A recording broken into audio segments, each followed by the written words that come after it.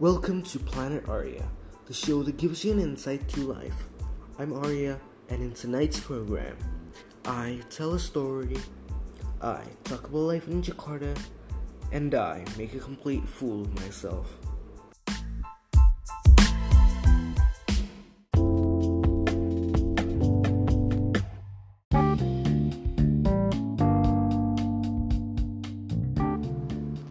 That is all to come.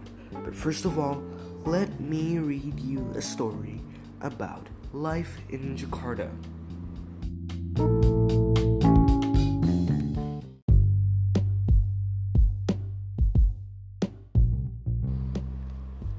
Now, Jakarta is a very crowded city with over 10 million people and has a higher population density than New York City. In Jakarta, the increase in prices and scarcity of land reduces affordable housing availability drastically, forcing some of the population into living in such horrible conditions. Many of these settlements are located along Ciliwung River. The river flows from Puncak Highlands to the Java Sea, passing active volcanoes and significant cities. The river is very polluted and floods very often. The river has become a dumping site for waste produced by domestic, industrial, and agricultural activities. The river is so dirty it has become black. Settlements along the river has contributed significantly into the increase in floods and pollutions. So, try to imagine the quality of life these settlements can provide to its residents. It is polluted, check. It's smelly, check. It floods a lot, check.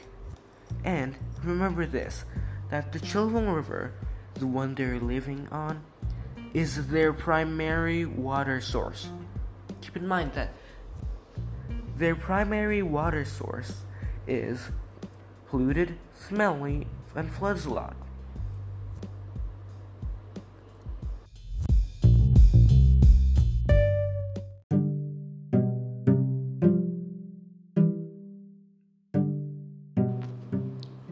One of the people living in said terrible conditions, aka slums, is Neng.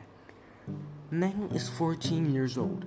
She lives and works on Venus Alley, a lane in the notorious Jembatan Besi slum in Jakarta, Indonesia. Unlike other children her age, she rarely gets to see the sun. The slum is one of the most densely populated in Indonesia, rising to 4 stories in places. The ground floor homes are reasonably well constructed. Still, as they ascend, they become increasingly makeshift, with walls and floors made from wood and scrap metal.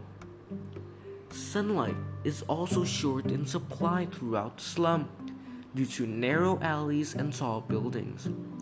In the densest areas, people have built across the top of alleyways, cutting out the sun altogether and plunging the lanes into perpetual nighttime. Here, the only light comes from neon tubes and bare lamp bulbs hanging from wires. The air is stale, and the lane smells of fresh trash and fresh poop. Neng is a typical teenager with a trendy haircut and Gangnam Style t-shirt, reflecting the internet craze. But she dropped out of high school when she was 10 years old. Now she works on her family's food stall and at a small t-shirt factory in the slum. I left work because my teacher was always angry with me. I don't know why, and I did not do anything wrong, she says. Now, I wake up in the morning and help my mom cook for the food stall. Then, I go to work and make t-shirts. I earn roughly 50,000 rupees a day, which is around 5 United States dollars. I keep 10,000 for myself and give the rest to my mom. Nang says she is not happy with her life. The main problems with living here is that there is no soccer field or place to play. She continues, we don't have a bathroom in our house, and we have to pay money to use the public toilet. I absolutely abhor living here. If I want to leave, I can't, says Nang.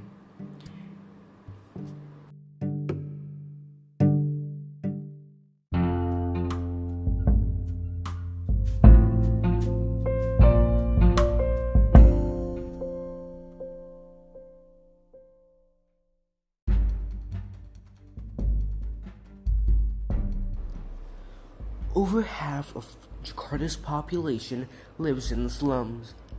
As many other cities do, Jakarta has many problems. The three main issues in the slum area are flood, safety, and sanitation. In addition to that, these slums have poor sanitation, a lack of access to clean water, overcrowding, and hunger.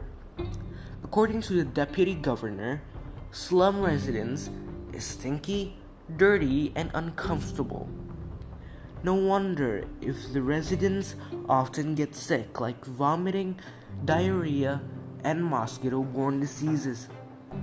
This is, in my view, the biggest problem in Jakarta because many people in the slums are dying from diseases and the quality of life is terrible.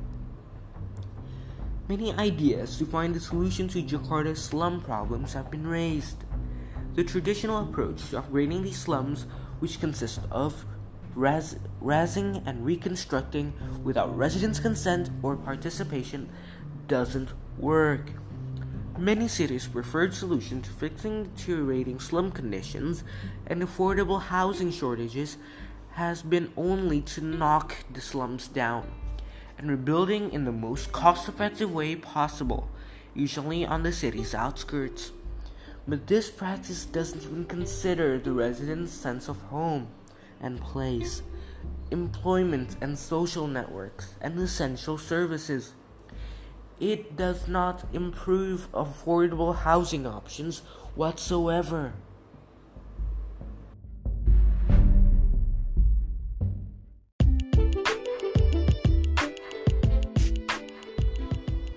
Now, some cities are adopting new approaches. For example, Surabaya in Indonesia introduced an innovative housing program in the 1969. It is called the Kampung Improvement Program, which transformed the way residents of poor, traditional neighborhoods called kampung lived in the city. Though it's not perfect, this program became one of the earliest examples of successful slum upgrading in the whole world. Surabaya raised funding from development organizations, including the World Bank, to provide the necessary funds to provide infrastructures such as gutters, paved footpaths, stormwater drainage, public toilets, waste management, and schools. On top of physical interventions, the city empowered individuals to participate in the planning process and upgrading their homes. Communities typically contributed half of all upgrade costs. The residents also helped with the ongoing operation and management of projects like piped water and roads, which created a greater sense of neighborhood ownership. The Kampung Improvement Program have been useful for Surabaya. The residents have benefited from improved access to essential services, structurally sound houses, shops, a healthy local environment, and a sense of pride and ownership over their own neighborhoods.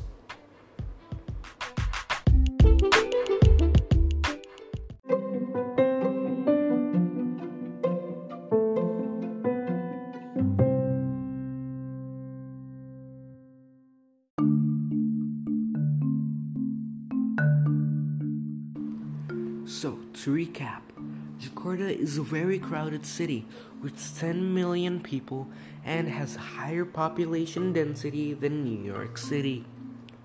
The increase in prices and land scarcity reduces affordable housing availability drastically, forcing some of the population into living in such horrendous conditions. The three main issues in the slum area in Jakarta are flood, safety, and sanitation. Many ideas to find a solution of Jakarta's slum problems have been raised. Many cities' preferred solutions to fixing the deteriorating slum conditions is the Kampung Improvement Project. Increased funding from developmental organizations, including the World Bank, provides necessary infrastructure such as gutter, paved footpaths, stormwater drainage, public toilets, waste management, and primary schools. Though it's not perfect, this program became one of the earliest examples of the successful slum upgrading in the whole world. On top of the physical interventions, it empowered individuals to participate in planning processes and upgrading their homes. The Kampung Improvement Project have been useful for Surabaya. Thank you for listening. If you want to see another episode, please comment down below. Thank you and goodbye.